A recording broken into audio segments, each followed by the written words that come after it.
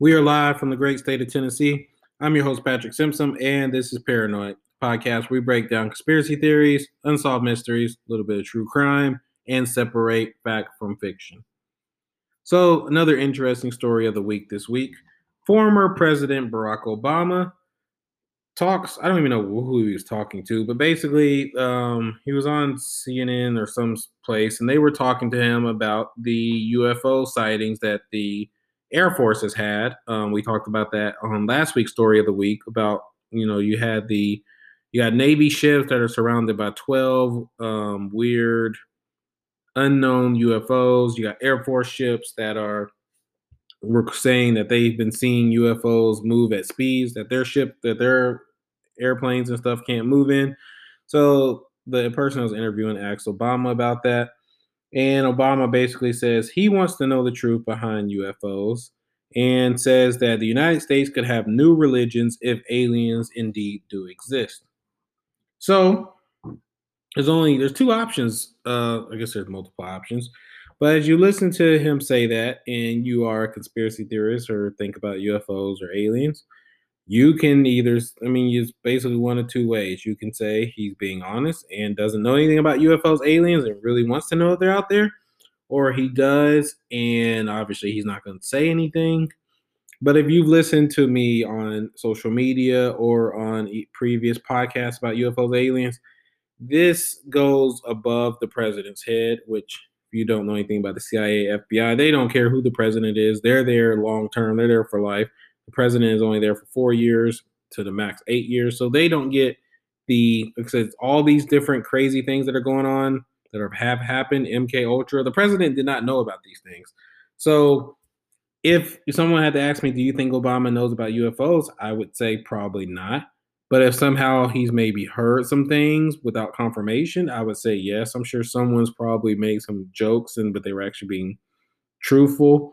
But does he 100% know? Like if it's actually a thing, I would say no, because that's, like I said, way above the president's head. But he is correct. I'm not going to get all serious and religious, but I would have to say yes. There is a church of Beyonce. If you didn't know that, there's actually a church of Beyonce. There's churches of Burger King. Like people in this crazy world worship just about anything. So if we are to find that we aren't the only people on this giant galaxy, yes, there would probably be people out there that will worship them and call them gods, but we're not to that point yet. Once we actually confirm that there actually are other beings, then my episodes will be more about that. But we don't have time to delve into that. We still got to figure out if they're actually out there first. But it is interesting. Like I said, just to see how much things have changed. 10 years ago, 15 years ago, you didn't just have presidents just talking about stuff like this. You didn't have the Air Force just confirming stuff like this. Like time and time is going on. It's becoming more mainstream. Like when he was president, Trump talked about it. Said he's talking about this now. You got Air Force doing interviews before they would have been shut up. Like it's expanding more and more, and it's exciting. Now, some people will say it's a smokescreen or a distraction, but for me, I've been saying this from the beginning about how this information would never just be like bam, come out in one day. It would always be a little bit at a time, a little bit at a time. And as you followed me, as we are now almost at the 1 year mark, you've been hearing me say this for a year that this is how it's going to happen. It's going to be little information, little teases at a time to ease you into it. So, like I said, if you're not an alien person, you're not a UFO person, then just drown me out. But just keep it in mind, like I said, if we ever somehow get to that day, you know who was the one that was screaming and yelling about this back in the year 2020. But for now, we'll go ahead and jump into the actual story for today. So I've said something similar to this before in an episode not too long ago. But the saying that money is the root of all evil is usually pretty accurate. When me myself, obviously, I've never had access to tons of money. I don't know what it's like to be rich. But you always hear the saying when people get rich, they're like, money doesn't cause happiness. And us regular people are like, well, give me the chance. I want to experience it. I want to try it. Give me a chance to see if money makes me happy. But like I said, time and time again, people just tell you money does not make you happy. Why? First reason why, more money, more problems, because you have family that isn't rich, and now that you're rich, the family wants money, and you feel bad for not giving them money. And then a lot of big issues, which we'll kind of address today, is just the fact that a lot of people don't know how to have money. If you grew up even in poverty or just middle class and you're handed millions of dollars, everybody's like, oh, well, I would start a savings account, I would do this. But a lot of people just don't, whether they don't know any better or just think the money's always going to keep flowing. You always see it.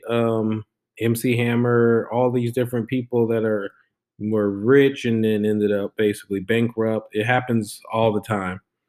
And like I said, today's story basically kind of was the basis of it, which is nobody's fault. It is a mistake that people happen. That's things like that happen, but it is not victim blaming. But that is a major cause of what happened here. And this is not an unsolved mystery. It's a true crime type of thing. But up until about a year or two ago, it actually was an unsolved mystery. And we have a former NBA player. And growing up here in Tennessee, he actually played for the Grizzlies and was actually a pretty good role player for the Grizzlies. I remember him very fondly during his time with the Grizzlies. He was number 7 overall pick, which we'll go into. But over the course of his NBA career, he made $55 million, which is more than I will ever make in my entire existence. But despite that, like I said, the family, they went through it pretty quickly. And after his time in the NBA is over, so there's no more millions coming in, and things start to get hard. And eventually, like I said, we'll get into more detail, but things go kind of spiraling out of control, and this man ends up dead in, I think, 2012. Originally, we don't know what it is. Like this unsolved mystery. Was it a disappearance? Was it suicide? They honestly don't know at the time. But as always, most of the time when it comes to true crime, not always, but most of the time with true crime, the truth always ends up rearing its head out. And this one took 9 years later, but time after time again, we always see that the truth always ends up being revealed. This is a story of Lorenzen Wright. Georgetown 911, where's your emergency? Hello?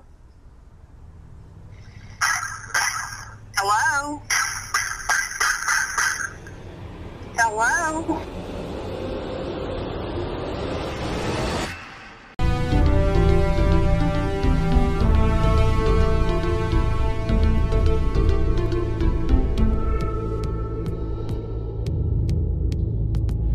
So, like most professionals in life, most of them don't just come out of nowhere. You know, these kids are going to be special from a very young age. And he was a basketball prodigy in Tennessee, basically from the time he was a kid. He was a star at Booker T. Washington High School in Memphis, McDonald's All American. If you don't know what that is, basically, that's just the highest honor that a high school basketball player can get. And he was on the 1994 Parade Magazine All American team. And he also met his future wife, Shara. Don't know her maiden name, but Shara, who we'll talk about later. He met her in high school, so they were high school sweethearts. She was the daughter of his coach. So, like I said, they've known each other basically their whole lives. And he was highly recruited all throughout America, but he decided to stay local by enrolling at Memphis State, which is now just called the University of Memphis. But in the 90s, beyond that, it used to be called Memphis State. He played 2 seasons at University of Memphis, averaged 16 points, 10 rebounds over those 2 seasons. Then in the 1996 draft, he was selected with the 7th overall pick with the LA Clippers. So obviously, he said it. Not all you are sports people. I understand that, but you understand, or assume you understand at least enough to know you're the number 7 overall pick in the NBA draft, that means you're technically the 7th best prospect in the entire world. So NBA doesn't just draft America, they draft all over the world. So that's a pretty big deal, pretty big accolade, and pretty good money from the very beginning. Now, he was not what we would call like an all-star or Hall of Famer, but being an NBA, I'm not going to hate. But just for context, said he was what we would call a role player, a solid player, played for a good amount, 13 seasons. He played in 793 regular season and playoff games. Like I said, being here in Tennessee, I saw him a lot during the Grizzlies time when he played for the Memphis Grizzlies. And he said he was a really good player, contributor. He was, like I said, I remember him being here in Tennessee clearly. According to Basketball Reference, Lorenzen earned, like I said, $55 million over his 13 seasons. But as I said before, despite coming with that much wealth, that much money, Lorenzen and his wife Shara were in financial trouble by the time his NBA career ended. So it's not like after it was over, then it just started going downhill. Like it was already kind of going downhill. And then once he didn't get another contract in year 14, then they realized, okay, there's no more money coming in. We're in really big trouble. So the bank sought to repossess his home in Atlanta, and they had obviously other kind of debts that millionaires put together when they think more money is going to be coming in. So I'm sure just about everything they had was probably getting repossessed. To add into the fact that he had six children. I don't have any kids, but I do know that kids are expensive. I couldn't imagine having 6. So, like I said, they're really, really, really in a struggle. And like a lot of marriages, the financial troubles basically was the probably contributing factor to their decision to get a divorce in 2010. They had already separated several times and got back together. But this time in 2010, they decided, okay, we really need to call it quits. But that didn't help at all. The money problems just kept getting worse and worse. Lorenzen fell behind on child support and alimony. And then Shara would later insist that Lorenzen had affairs and had been abusive to her. She also said that he had been dealing with people that had ties to drugs, though Lorenzen always denied these type of things. But the reason why that is important is because what we're about to talk about. One, I'm sure she brought it up to make sure that she won custody battles, but you'll see coming up why her bringing up his friends that are tied to drugs is so important. So I'm not sure when in 2010 they got a divorce, but the events that we're going to talk about was July 18th, so it couldn't have been too late into the year 2010. Like I said, we go to Sunday, July 18th of 2010. Lorenzen was visiting Memphis. He lives in Atlanta now, but he was visiting Memphis to see his children, and his visit included a chance to watch his teenage son, Lorenzen Jr., play basketball.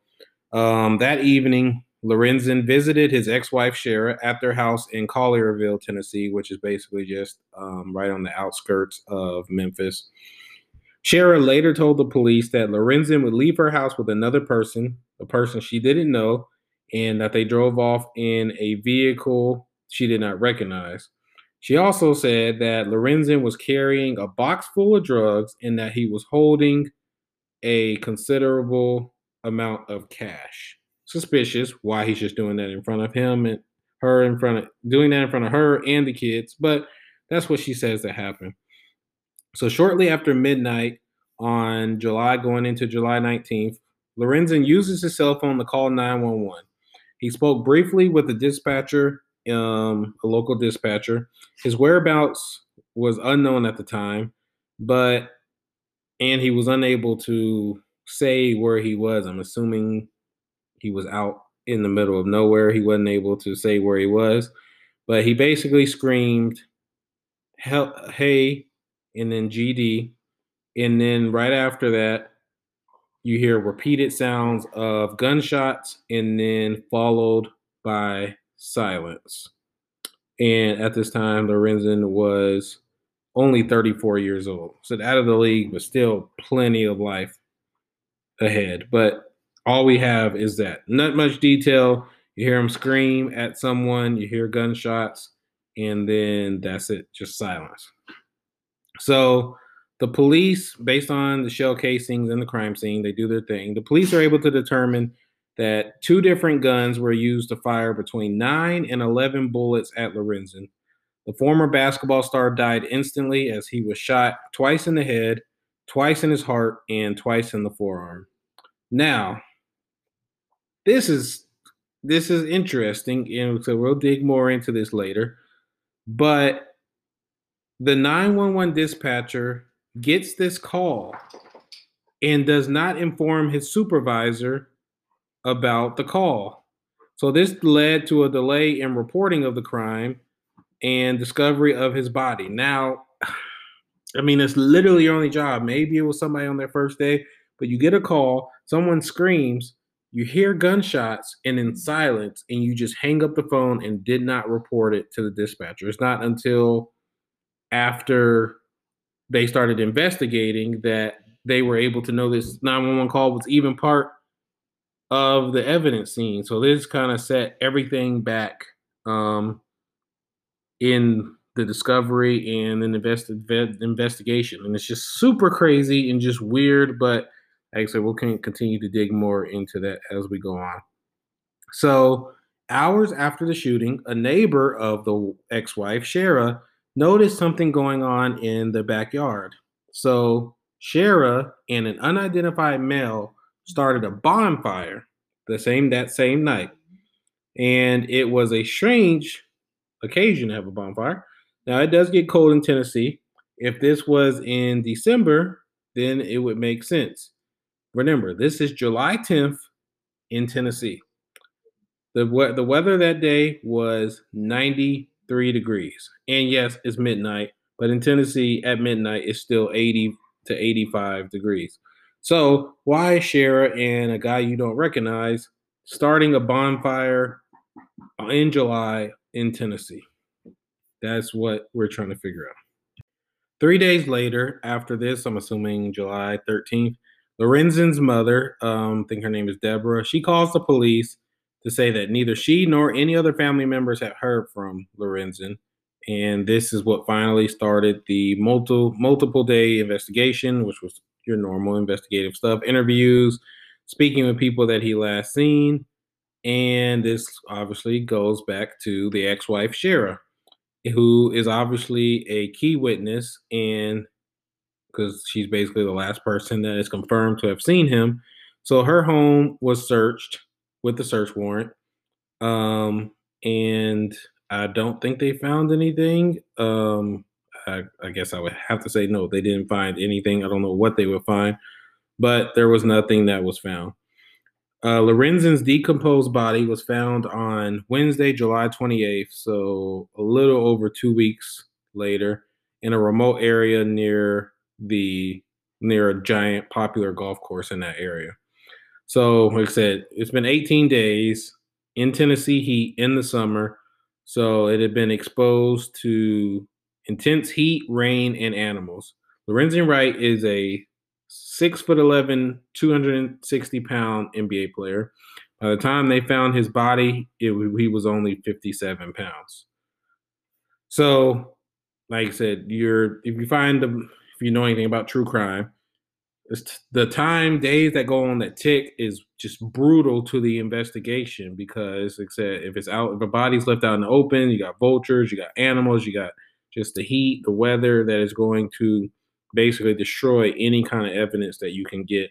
So like I said, 18 days in the Tennessee sun is huge towards hurting this investigation.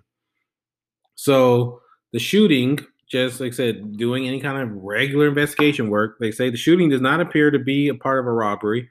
He was still wearing apparel that was very expensive. He was wearing a gold necklace and a watch.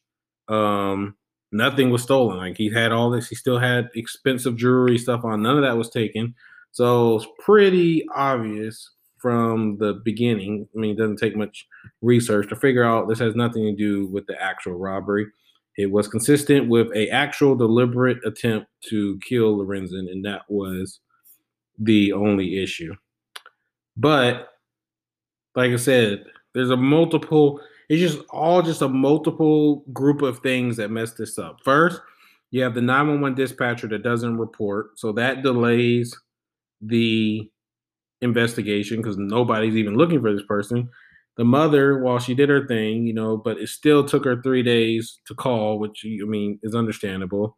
Um, the son, like I said, if they don't answer for one day, they're not going to call the police. But just from being natural, waiting, being patient, that's 3 extra days. On top of the fact, like I said, the body was outside in Tennessee weather, it decomposes. There's honestly not much that they can really do. Now, like I said, I'm assuming going along with the fact they didn't find anything in the ex-wife Shara's home, so there's nothing. Like we know he was killed and it wasn't a robbery, but just because so many days had passed, there really was nothing at all. And the case went cold for the next 7 years. No leads, no nothing. Just 7 years of basically silence. But as with always the case when it comes to any kind of true crime stories that you follow, the culprit, the person behind this, always ends up doing something to get caught. Just usually always. There are those times. There are a lot of true crime cases out there where the person just disappears off the face of the earth, doesn't do anything dumb, and never gets caught. But more than not, the person ends up doing something. So we go back to the ex-wife, Shara Wright. So, like I said, we already know she has this bonfire at midnight, the same night he dies, in Tennessee heat. Then she goes on to I think she went on the Fox Sports, and it was a pretty crazy interview. I'm not going to play it, but the Fox Sports producer Matt Shire, he literally just straightforward asked her, "Did you have any part in Lorenzen's murder?"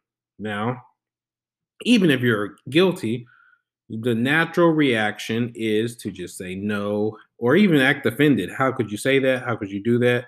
Or just a guilty denial, no comment or something.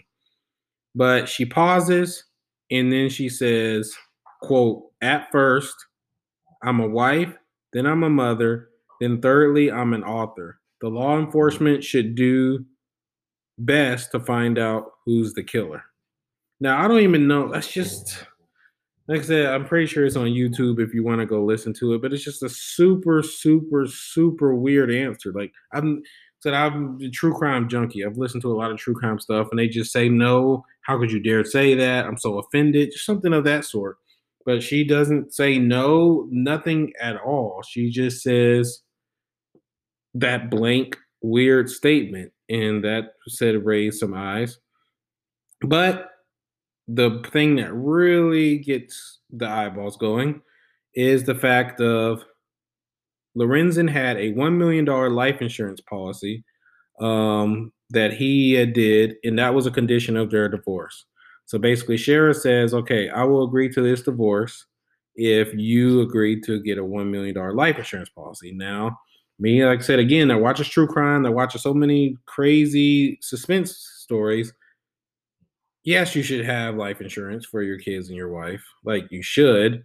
But if you're getting a divorce and this person just despises you and you're like, "Yeah, I will divorce you as long as you get a $1 million life insurance policy," that should raise some kind of alarms. But like I said, that was basically what happened. Now, the policy was paid a year after Lorenzen's murder. Because of the criminal circumstances of his death and the suspicions about Shara, like I said, they didn't pay it out immediately. That's usually how it works. If the person does die, like if it's easily a car accident, then you get it paid pretty quickly. But if it's under criminal circumstances and it hasn't been solved, then obviously the insurance company is going to hold out until they get an answer. But the insurance policy wasn't even for Shara Wright's benefit in the first place. It was intended to benefit their 6 children, and basically, Shara was just the administrator on behalf of her children. So that was basically the agreement that they made. Yeah, you get the you get the $1 million life insurance policy. It goes to her, but it's actually for the children, but they're underage, so we have to put it in your name. Now, once you think about this, which goes back to this goes basically with all those crazy lottery stories. A year later, she said she gets her $1 million. Within about, I think, 3 to 4 months, she spent all of $1 million except for $5.05. Now that is insane. I mean, it's just which goes back to their problems at the beginning while he was in the NBA. Like I'm not gonna say she gave all the blame, but you blew you blew $1 million except for $5 in 3 months. That lets me know that she was doing some crazy spending with his money. Now, like I said, he may have done some, but that lets me know that she is just a compulsive spender. Um, and the thing is, none of this went to things for her kids. She used it to buy a house. She purchased expensive furniture. She got multiple luxury cars, and she went on tons of vacations, but not without her kids. So this was basically all for her. So after all this crazy spending happens, Lorenzen's father, Herb Wright, sues Shara for basically on behalf of the grandchildren, his grandchildren, her children, basically suing her because the money was supposed to go to them, but she didn't. So he sues her. The whole little stuff goes about that, but basically they resolve the matter out of court, and the kids are given basically a trust that the money's supposed to go to, and Shara is supposed to provide accounting statements to the court showing that okay, the money is going to the trust and the things that are coming out of the trust are going to the kids and not for me. um but she failed to do that also. So like I said, I mean, there's just tons of eyeballs on her, but instead there's no like concrete evidence to put her on this, so everybody's looking at her like, okay, this chick is super suspicious, don't like her, but we still don't have anything on her. Now, also around this time, Shara becomes more active in her local church, which is, I guess, Memphis Missionary Baptist Church. She was ordained as a minister, and she also married a local sheriff deputy named Reginald Robinson. Now, I know you definitely got to be my age or a little bit older, but if you're in my age range, then you know the movie The Best Man, where, and I'm not going to go through the whole movie, but the couple of main characters basically has an affair and with his best friend's wife or fiance, and he writes a book about it. Why would you? And then he hands the book out for all them to read, but like, why would you write a book about it? And like I said, it is a movie, but stuff like that happens all the time. You got OJ writing a book called If I Did It.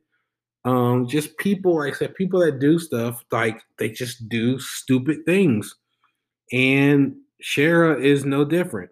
So she writes a fictional book called Mr. Tell Me Anything. Now, this book, like I said, it was fiction, published in 2015, but it centers on the life of a woman who marries a basketball star. Sound familiar? But according to her in this story, the husband is unfaithful and abusive. Now, during this time, not really important, but during this time, she leaves Memphis and relocates to Houston with her new boyfriend and her children. So it's just a lot. So it's just a lot of different things going on. But um, she writes a book. I don't know how popular the book is, but like I said, she's just constantly just doing weird things. And like I said, a year after she writes the book, she, I guess, reverse sues Herb and says that Herb owes her money. And she said she claims that her late husband failed to make child support payments and alimony payments. So basically, that money that was the court said was for the kids should go to her because she's owed child support payment. Now, the Tennessee Circuit Court did reject her petition to get that money. like I said, I'm not going to go to the whole legal part of it, but thankfully they did because it doesn't make sense. Yeah, your old child support, but the trust is for the child, so why does it matter anyway? Um, but like I said, her and um, Lorenzen's dad are just going at it back and forth, back and forth. They went to more litigation in 2015, and then they went to litigation again in the Tennessee Court of Appeals in 2017. So we're getting close to the present now.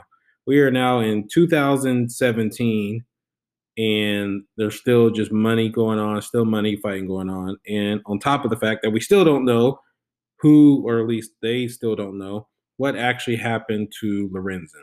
So, like I said, she moved from Texas, or she moved from Tennessee to Texas. Now in 2017, she relocated her family to Southern California, where she marries a man named Tim Robertson. So, like I said, not that this is super important, but there's just a lot going on with this woman. Like she just, like I said, it's just if you are a true crime person or you watch like a lot of suspense, you understand people like this, they move all the time because, like I said, they're either all like they in their mind, they're like, oh, someone's always watching me, someone's on to me. Like they're just super suspicious. So they just move, get a new boyfriend, start a new life. Like this is basically what she's doing. She's just like every 2 years, pick up the family, go. I don't like staying in one place at a time. Like I said, she's a very, very, very suspicious person. But again, no matter how hard you try, most of the time you can run, but you can't hide. So it's a corny saying, but it is a true saying. You can run, you can try to disappear as much as you want, but you can't hide because the truth always comes out. So still in 2017, the fall of 2017, on November 10th, a gun was recovered from a lake in Walnut, Mississippi, which is about 45 minutes from Cher's former home in Collierville. So the ballistics linked the gun to the bullets fired that shot Lorenzen Wright in 2010. 3 weeks later, the police in Collierville arrest Billy Ray Turner, a 48-year-old church deacon and a landscaper, for the murder of Lorenzen Wright. Now, 4 days later, after that, Cher Wright is arrested in California, also on murder charges. So Cher Wright and this guy, Billy Ray Turner, had known each other for some time. And basically, the police put the story together that they conspired on 2 attempts to murder Lorenzen Wright, which is the other crazy part, basically. They tried to do this before. They tried to do this first time in Atlanta, but they failed. I don't know exactly what happened. But they tried it the first time in Atlanta and failed. Then the second time was unfortunately the successful attempt in Tennessee that ended his life. Now, the third person, Jimmy Martin, is also believed to have played a role. And basically, he was incarcerated on a separate murder conviction. And I guess he was just talkative. Like I said, he wasn't even arrested on Lorenzen's murder. He was charged on another murder and just started talking. And basically, he's the one that told the police the location of the gun. So, like I said, she was gonna get off scotch free. Like no one was I mean, she was suspicious, but she wasn't like the prime suspect. No one was looking into her or anything. But this guy gets arrested for another charge and then starts spilling the beans on the Lorenzen Wright case. Like I said, it's always just the different weird things that happen that end up coming back to haunt you. And we don't know for sure, but I would have to assume that the Jimmy Martin guy is the one that was in the backyard burning the fire. That's what I have to assume, but I don't know for sure. But like I said, it was basically a done deal from there. And on July 25th, 2019, Cher pleaded guilty to facilitation of first-degree murder and was sentenced to 30 years in prison with the different probation, good behavior, all that stuff. I think she could possibly get out in like 2026 or something like that. But the max that she will be in there is till 2049. Now, the other guy, Billy Ray Turner, his case, I think, just maybe recently got solved, but I know it got pushed back. His case was a little bit farther behind, but His got pushed back in 2020 due to COVID. And I know he was supposed to have a hearing on December 7th of 2020, and he never showed up. I'm assuming, so I think that had to be rescheduled. I don't know if that's actually been set yet. Like, I think this one is actually still ongoing. I'm pretty sure. I could be wrong. I guess I should have researched that before. But yeah, because of COVID and because he didn't show up to his one in December, his trial is still pending. So this is, I think, the first one true crime type thing I've ever covered that is actually still going on. Like I said, the wife is already serving her sentence, but where the person that we're assuming actually shot the gun has not actually been tried, but we assume that he will be guilty, and I'm assuming we'll get life in prison, I would have to assume, and at least I hope. But like I said, it's not an unsolved mystery. Once again, this is more of a true crime type episode. It's a sad, unfortunate story. He did nothing wrong. Even nobody really deserves to die. Obviously, there are some out there, bad humans that deserve it, but he did nothing. From what we know, those accusations of cheating and abuse were not true. It was just greed. That's all it was. And the fact, like I said, when they got a divorce, insurance policies are normal things. So she denies setting up the insurance policy for the reasons of killing him. But so we've seen a lot in true crime stories before that this is the sole reason that people set up these insurance policies. And it's sad. That is a whole nother topic. That's for my law type people, is how we should handle insurance payments for life insurance. Should there be another process? Because we see this a lot. Insurance fraud is a giant thing when it comes to millionaires and celebrities. So that's a whole nother discussion that I'm not going to bore you with, but that's just something that needs to be discussed, is how do we handle that? Like, if they're killed, like I said, if it's a car accident or cancer or something, obviously the family should get it. But if someone is shot like this, killed in boating accidents, different stuff, overdoses, suspicious stuff that has happened to some of these famous people, like, it should be a simple solution. If they have kids, it should just go on a trust to their kids, and that is it. Which I know sucks, because not every guy that dies, their wife was not the person that did it, but there just has to be a better system to stop making this so easy to get away with. Like I said, she got away with it for 7 years. If this dude the dude that helped her didn't get arrested again and start spilling the beans, she would have got away with it. And as we'll continue to go on, as we move more to true crime type stories, you'll see that there are people that either are getting away with it, continuing to get away with it, or got away with it for 20, 30, even 40 years in some of these true crime cases. So there has to be a better way to figure this out. But like I said, not much to leave you with today. Like I said, it is a solved mystery. It's more just a true crime type topic for today.